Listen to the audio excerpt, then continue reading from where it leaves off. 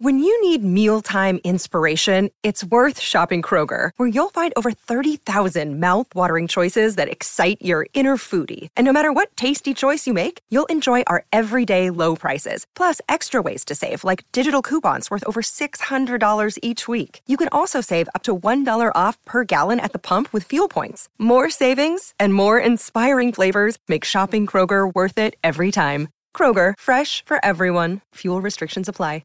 Another day is here, and you're ready for it. What to wear? Check. Breakfast, lunch, and dinner? Check. Planning for what's next and how to save for it? That's where Bank of America can help. For your financial to-dos, Bank of America has experts ready to help get you closer to your goals. Get started at one of our local financial centers or 24/7 in our mobile banking app. Find a location near you at bankofamerica.com/talktous. What would you like the power to do? Mobile banking requires downloading the app and is only available for select devices. Message and data rates may apply. Bank of America N.A., member FDIC.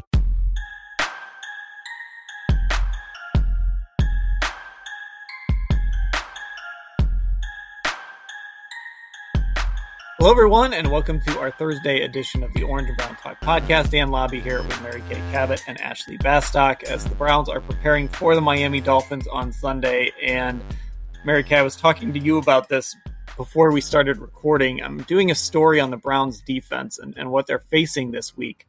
And these stats are jarring, how good this offense has been. Whether you like traditional stats, advanced stats, everything loves this Dolphins passing game. So just starting with Football Outsiders, they are second best offense by DVOA and the best passing game by DVOA. Tua is PFF's highest graded passer. He leads the league in a stat that Football Outsiders uses called defense adjusted yards above replacement. And if you don't know what that means, all you need to know is he's the highest rated passer in the league and he's first in QBR on ESPN. And by the way, the guys he's throwing the ball to, Tyreek Hill, is on pace to potentially set a new receiving yards record, and he could do it in 16 games. So this isn't even like, there's an extra game. He's on pace to come really close in just 16 games. Calvin Johnson is the guy with that record. And Jalen Waddle is fifth in receiving yards. This is, for anyone who hasn't watched the Dolphins, or maybe sometimes you watch them and it doesn't always feel explosive, Mary Kay, this is a very explosive offense. It really is. Tua is playing really, really well, as you mentioned. Number one with that 115.9 rating or whatever it is. He's got those two receivers just humming along together. And I think the synergy of both of them has really helped him elevate his game. I mean, you can't just pay attention to Jalen Waddle this year, obviously. Now you've got two of those guys, and it's hard to commit extra attention to both of them. So I think this is a game in which that secondary is going to have to be on point. This is not a game where you can have some of those miscommunications. This is not a game where you can have blown coverages. I mean, his numbers in terms of 20-plus passing attempts are like off the charts. So, he's definitely got it going on the deep ball and really all over the field. So, I think it's going to be incumbent upon Miles and Jadeveon to try to get as much pressure as they possibly can. He gets the ball out quickly, but they're still going to have to try to get there. They're going to have to try to be disruptive. And I think it's going to be a very intriguing and intense matchup. I think it's going to be, I think the defense really has to answer the bell here. And there's part of me that kind of thinks they will. Well, Ashley, this is the kind of test here. This is the what makes it a little scary, but also makes it kind of like, all right, if this defense is fixed, we're going to find out, because it's easy to kind of think, well, is this going to look like the Panthers and Jets where guys got free and nobody was covered? Or is this going to look like Cincinnati where, I know Jamar Chase wasn't out there, but T. Higgins is a good player. Tyler Boyd's a good player. Joe Mixon had 5 touchdowns last week. They did pretty well against those playmakers. I just kind of keep thinking over and over again, we're going to find out exactly where this defense is this week. Yeah, I think like we've kind of said already that this feels like a game where we're either going to be leaving Hard Rock Stadium at the end and saying like, well, Joe Woods and the defense have fixed all their problems from earlier in the season, or it's going to be a game where afterwards we're saying, whoa, this defense is still a mess. Where do they go from here? And I do think, a team like this with the passing game, like the one that the Dolphins have currently with receivers like they have currently, the Browns are not going to be able to mask, I think, a lot of mistakes. You're not going to be able to get away with a lot because these guys, if they get out in space, they are gone. There's a very small margin of error. So I really do kind of think it's either or, and you're at kind of opposite ends of the spectrum given what the Dolphins are good at. So here's a question I have, and this has to do, obviously, Denzel Ward coming back from a concussion. He has been on the practice field. He was out there Monday. He was out there today. Kevin Stefanski said that he's basically hitting the benchmarks. Mary Kay, the longer this goes, obviously you wonder, but if we get to like tomorrow or even on Friday, if it's like, okay, Denzel's cleared, good to go, you feel good about it. But can this team win this game without Denzel Ward? This just feels like a really important Denzel Ward game. Yeah, I think they can win the game without Denzel Ward. And the reason why they can is because Martin Emerson has been playing so well. Martin Emerson has eased the loss of Denzel Ward. The moment has not been too big for him. He has stepped up. He wants an opportunity to go against these great receivers. And, you are waiting for that, those moments where, he's going to get beat. And this is probably a game where, now he was out ill on Wednesday when we're taping this, but we are assuming he's going to play. It's one of those games where he's not going to be perfect. He's going to make mistakes. He's going to give up passes. But if Denzel can't play, I think that Martin Emerson can handle the job. I think he can fill in admirably, and I think they will still be all right. Well, and they do have, they've got Greedy Williams, they've got AJ Green. They've got some guys that can step in and cover, but it's just that speed. I mean, Denzel Ward is so fast. He's probably the fastest guy in that secondary, Ashley, behind. Greg Newsome is probably right behind him, but Denzel Ward, I think we read it on our last podcast, he was like a 4.32 40. He's a guy that with that little bit of a head start can run with Tyreek Hill a little bit. Yeah, and I think that's the obvious benefit of if he were to, if he is able to make it through the protocol and play on Sunday, that speed will definitely, I think, help them. But I just think it's such a tough assignment. Like if Denzel Ward had been perfectly healthy coming into this game and hadn't missed the last, 3 games or however many he's missed. But to have this be his first game back, I think is a really, really hard deal, so that part of it is kind of interesting for me. Like, I'm not entirely sure, like, just because Denzel Ward is back that the Browns are automatically going to have like some kind of advantage here just because he hasn't played for, however many weeks now with the bye week included. So that definitely, I think, is something to, I guess, like be cognizant of, that this isn't a guy who's walking into this matchup if Denzel plays who has, played the last, X number of weeks. He's been out. So I'm curious to see what this looks like with or without him, quite honestly.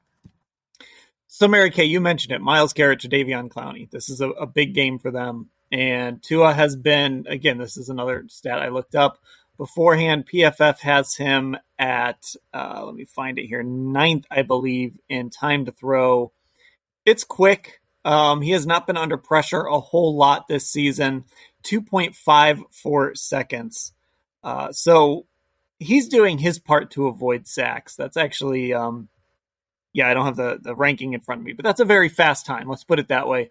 22.5% of his dropbacks have been under pressure, which is second only to Tom Brady as far as fewest times under pressure. So he's doing his part in getting the ball out. But another thing we were talking about before we hit record, I'm trying to rack my brain here with the teams they've played. I guess he played Matthew Judon in week 1. Yep. Other than that, he hasn't really played edge rusher. He definitely hasn't played a Myles Garrett type edge rusher, and certainly not a duo like Myles Garrett and Jadeveon Clowney when they're right. Yeah, we were looking at that and we didn't necessarily see it. We saw some teams where they had, good team defense, but, not necessarily the pass rushers that he will face on Sunday. And look what Joe Burrow did when he had to face Myles Garrett and Jadeveon Clowney. I mean, they are game changers when they're on their game and when they're healthy. And I feel like Myles is on a mission.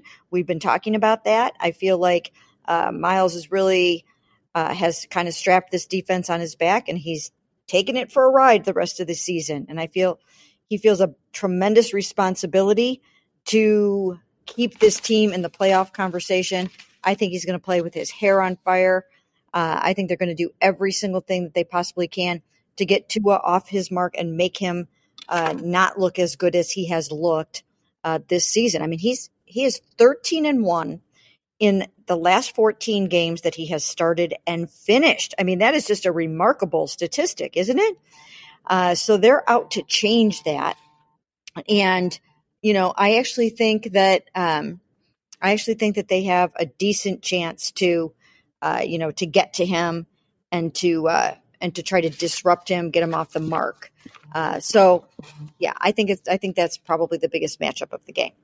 So I'm looking this up right now on PFF. They only have 2 bat downs for Tua. It's only 2 passes batted down this season. Make sure I'm actually reading that right. That seems like a lot.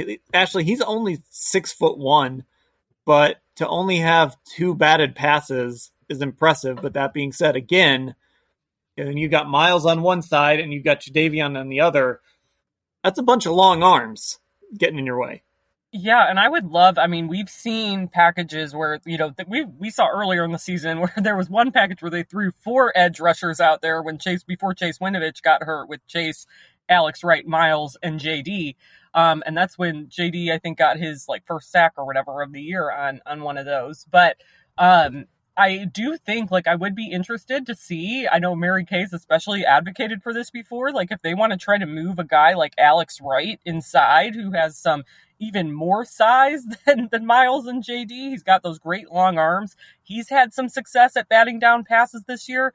I'm curious to see if we'll see those 3 guys playing together because it seems like there's an opportunity there. Yes, Tua has been good about not letting that happen, but we know how much the Dolphins also like to throw, in the middle of the field. That's been a huge topic of conversation in these, media availabilities this week. So I'm definitely, I think there's an opportunity there, even though other teams maybe haven't been as successful at doing that. Oh, so that's interesting, Mary Kay. The big lineup, sort of like a basketball team. Just put a bunch of tall, long guys out there and just see if you can cut down on those throwing lanes. Yeah, I would definitely do that. I mean, you want to put your best guys out there. That's one way to go about it. And then also, move Myles around, move him around more and find the mismatches along the line. And I think that's a key. Swap Jadeveon and Myles like they did. Did they do that in the last game or was that in 2 games? They've done it a couple times. They've done it a few times. Yeah. So, move those guys around, find the favorable matchups and someone that you can exploit. And I think that's just so smart. And now they've got other guys that can roll in there. You've got Isaiah Thomas, who has done a really nice job. You've also got Chase Winovich coming back this game. He's going to be eager to get back out there and get some things done. So I think that they're going to roll guys in, keep them fresh, be able to keep Jadeveon Myles going strong through the 4th quarter. And I just think that that's going to be huge in this game. Okay, let's take a break and then we'll talk a little more about this matchup coming up on Sunday in Miami. With threats to our nation waiting around every corner, adaptability is more important than ever. When conditions change without notice, quick strategic thinking is crucial. And with obstacles consistently impending, determination is essential in overcoming them. It's this willingness, decisiveness, and resilience that sets Marines apart. With our fighting spirit, we don't just fight battles, we win them. Marines are the constant our nation counts on to fight the unknown. And through adaptable problem solving, we do just that. Learn more at marines.com. And we are back on the Orange and Brown Talk podcast. Dan Labbe with Mary Kay Cabot and Ashley Bastock. Before we talk about Miami, Mary Kay, we've talked about this a lot on the pod, so let's just update this. Josh Allen, who the Browns are slated to face a week after this game, day-to-day with that elbow injury. So that's obviously good news for the Buffalo Bills. We don't know if he's going to play on Sunday against the Vikings yet, But normally when a guy's day-to-day, he's probably not going to miss more than a game. You never really know. But I guess just to update that storyline here, it seems like it's certainly more likely today that the Browns would face Josh Allen than maybe it felt on Monday or Tuesday when everything seemed really mysterious around this injury. Oh, my goodness. I mean, it really seemed like the Browns were headed for an enormous break. And now it looks more and more like he will be playing. So I do think that, that there is a good chance of that. But who knows? I mean, like, what if he goes out there and tries to play and he's not, what they thought he would be, and then he needs a week off or he re-injures it. So I think it's still a little bit dicey. I still think it opens the door a little bit for the Browns to have a better chance of winning this game. Ashley, the Josh Allen injury, of course, it's something we were going to keep an eye on for a while, but it does seem like the Browns aren't getting that break. But again, we'll see. We'll see if he can even get out there on Sunday, and then we'll be like Kevin Stefanski. We'll worry about this weekend. Right. We need to borrow a Kevin Stefanski line about taking things day by day and controlling what we can control.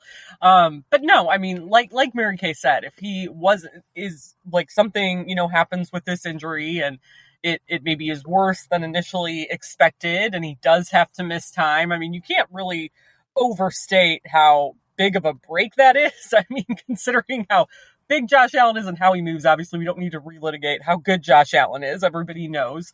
But I do think, it's definitely one of those things that we're keeping an eye on as this week goes on and through this weekend and see what he does, because this is one of those, potential injuries that when we talk about anything can happen in this league, and a lot of it is predicated on an injury happening to the wrong guy or the wrong group of guys or to a position group on a team. Like, this is definitely one of those injuries that, if it was bad enough, would be season altering for Buffalo, probably, right? And obviously facing Case Keenum would be way different than facing Josh Allen.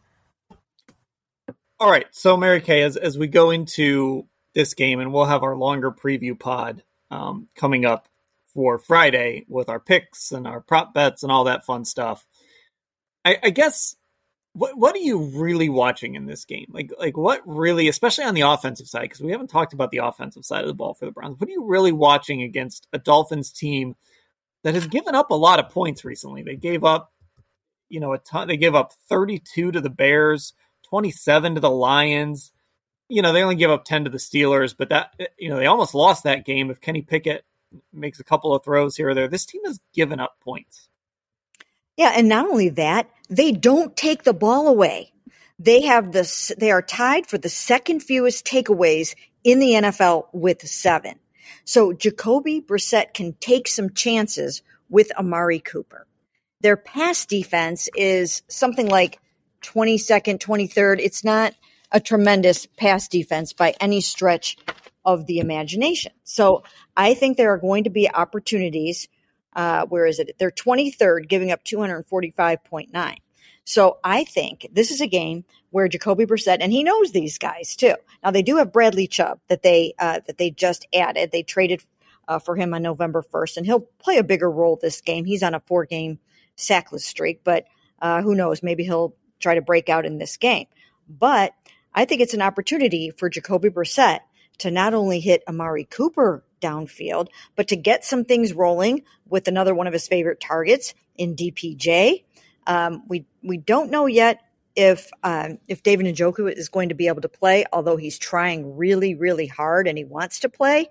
If he has those 3 guys, I think they can accomplish a lot. And of course, they have that devastating running game, and these guys aren't terrific against the run either.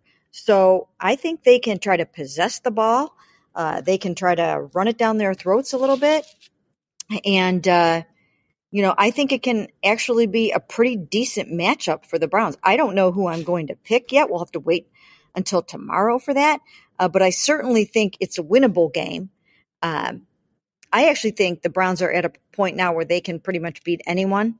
But this is a winnable game if they take advantage of this weaker pass defense and the fact that they're not taking the ball away. Well, that's you and Mike McDaniel believe that. He said that today, that this is a Browns team that can beat anyone. And look, when you have Myles Garrett, when you have Nick Chubb, when you have potentially Denzel Ward and Greg Newsome and that offensive line, Amari Cooper, you can beat anyone. And Ashley, it's kind of strange. It almost feels like if the Dolphins are going to slow this team down, it's going to be a guy that we don't really know how he looks quite yet in that defense, and that's Bradley Chubb. Yeah, and I mean, like Mary Kay said, I mean, I was looking today, like their run defense is kind of like middling. It's in the middle of the pack in the league. I think they're ranked like 15th as a team in rushing yards allowed.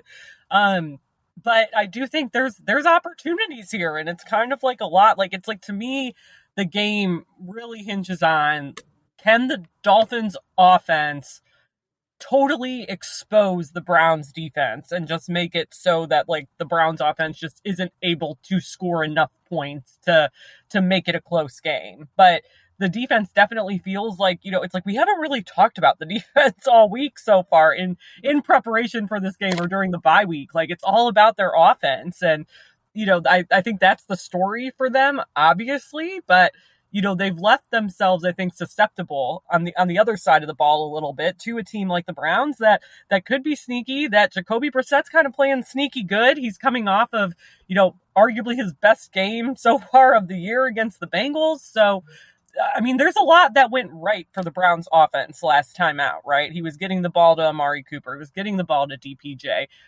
Nick Chubb got going. Like, all of those things happened simultaneously. Plus, now they might, Wyatt Teller looks to be on track to come back, which is another huge boost for this run game. So I definitely think, like you said, Dan, they're placing a lot of like weight or hope on Bradley Chubb right now because this defense isn't particularly standing out, I don't think. Jacoby Brissett revenge game, Mary Kay? Well, that's really not in Jacoby's nature. He's just really not. It's not like if Baker were going to play, somebody that, that he's ever played for or had some kind of beef with. Jacoby's just not really like that. The thing that I think Jacoby is playing for right now, in part, is just to prove to everyone that he can do this job, that he can be a starting quarterback, and that he wasn't here just trying to keep the seat warm for Deshaun Watson. He's got 3 more games to try to hand over, at least, if he can, 2 more victories to Deshaun to keep this team in playoff contention. So it's nice that he's going back to play where he played last year. He went 2-3 there last year. Nice that he's going back home. He was born in West Palm Beach. But that's just not who he is. I think he's out to get this team to the playoffs and to do his part in that endeavor. And Ashley, the reality for Jacoby is, maybe he's back here next year as a backup, but maybe he's getting 11 starts here to show somebody, hey, you won't bring me in, pay me to be your starter next year, or compete, or keep the seat warm for a rookie. I mean, there could be opportunities for him if he uses the rest of these games to kind of show he deserves that shot. Yeah, and I mean, I think, number one, Jacoby Brissett is a guy who, he obviously understands what the deal is, right? Like, he came into this situation knowing Deshaun's going to be suspended for a certain number of games probably, and I'll fill in. But I do think also, the benefit of Jacoby Brissett is I think it's pretty rare to find a guy like him who is a quarterback, who is this well-liked and has those leadership tendencies, but also I think is very self-aware of his situation and how rare these opportunities are. And I mean, that's why we saw him get so emotional after Carolina in the season opener, because that was basically the gist of what he was saying. Like, who knows? This could be the last chance. He's 29 years old. This could be the last chance that he really has as a starter, for all we know. Nothing is guaranteed, I think, to guys who are on this kind of trajectory like Jacoby Brissett is. He's not a superstar, but he's a guy who knows his role, who's well-liked. You could do a lot worse. So it's understandable, I think, why. I think these games mean a lot to him. I think everyone has. I think that's why when they lose, he's very upset and hard on himself. But I do think, like you're saying, man, this could go a lot of ways for him. So I think he knows the stakes, and that's, part of the Jacoby Brissett experience. Well, I can't wait until the offseason when we do our 5-part What's Next for Jacoby Brissett series. That'll be our instead of the Mayfield Matrix, what could we do that starts with a B? The Brissett. Go ahead, Mary Kay. Oh, I'm sorry. I was going to say, I was crunching some Jacoby numbers today because I did a story on Jacoby. And I didn't use some of these in the story because it turned out to be more about the Browns imposing their will, that he wants them to be able to impose their will on the Dolphins like they did against the Bengals. So I didn't use some of these numbers, but he is 5-8 since last season when he was a starter for the Dolphins, with 12 touchdowns, 9 interceptions, and an 82.6 rating or 82.7 rating, which would be 27th in the NFL right now. So even though he's done some really good things for the Browns right now, he's not necessarily at the level that, where, a ton of people might be clamoring for him as a starter. But, he's held down the fort here. He's done a really, really, really nice job. But, he's kind of been consistent, I think, throughout his career. And, I think you sort of know what you're getting. So you're saying we should cancel our Jacoby January Jamboree. Yeah, before you got too far into it and had a really nice name for it, I figured I better dial it back there for Jacoby Jamboree. It doesn't matter. We're doing it. It's all happening. Right. I mean, and part of it is that, and for what they've needed him to do, he's been amazing. He's been the leader on and off the field. He's held this team together. He gave the impassioned speech after the Patriots game for everybody to dig deep and find more within themselves. He's been so great. Everybody loves him. He's great with the media. So, if you needed to have somebody fill in for Deshaun Watson for these amount of games, like we said before, you could have done a lot worse, but still, let's keep it in a little bit of perspective. Yeah, I mean, it wouldn't be surprising if he's here next year. If they really like him and the price is right, and you got a guy that can come in and play if you need him to, and he's good in the room, all that stuff that you just said. Okay, we're going way off the rails here with Jacoby Brissett talk, so we'll save all that for the offseason. That'll do it for this edition of the Orange and Brown Talk podcast. Like I said, our big preview pod coming up on Friday, so just make sure you're subscribed on Apple Podcasts and Spotify, and also become a Football Insider subscriber at cleveland.com/Browns, the blue banner at the top of the page. Mary Kay and Ashley, I will talk to you later.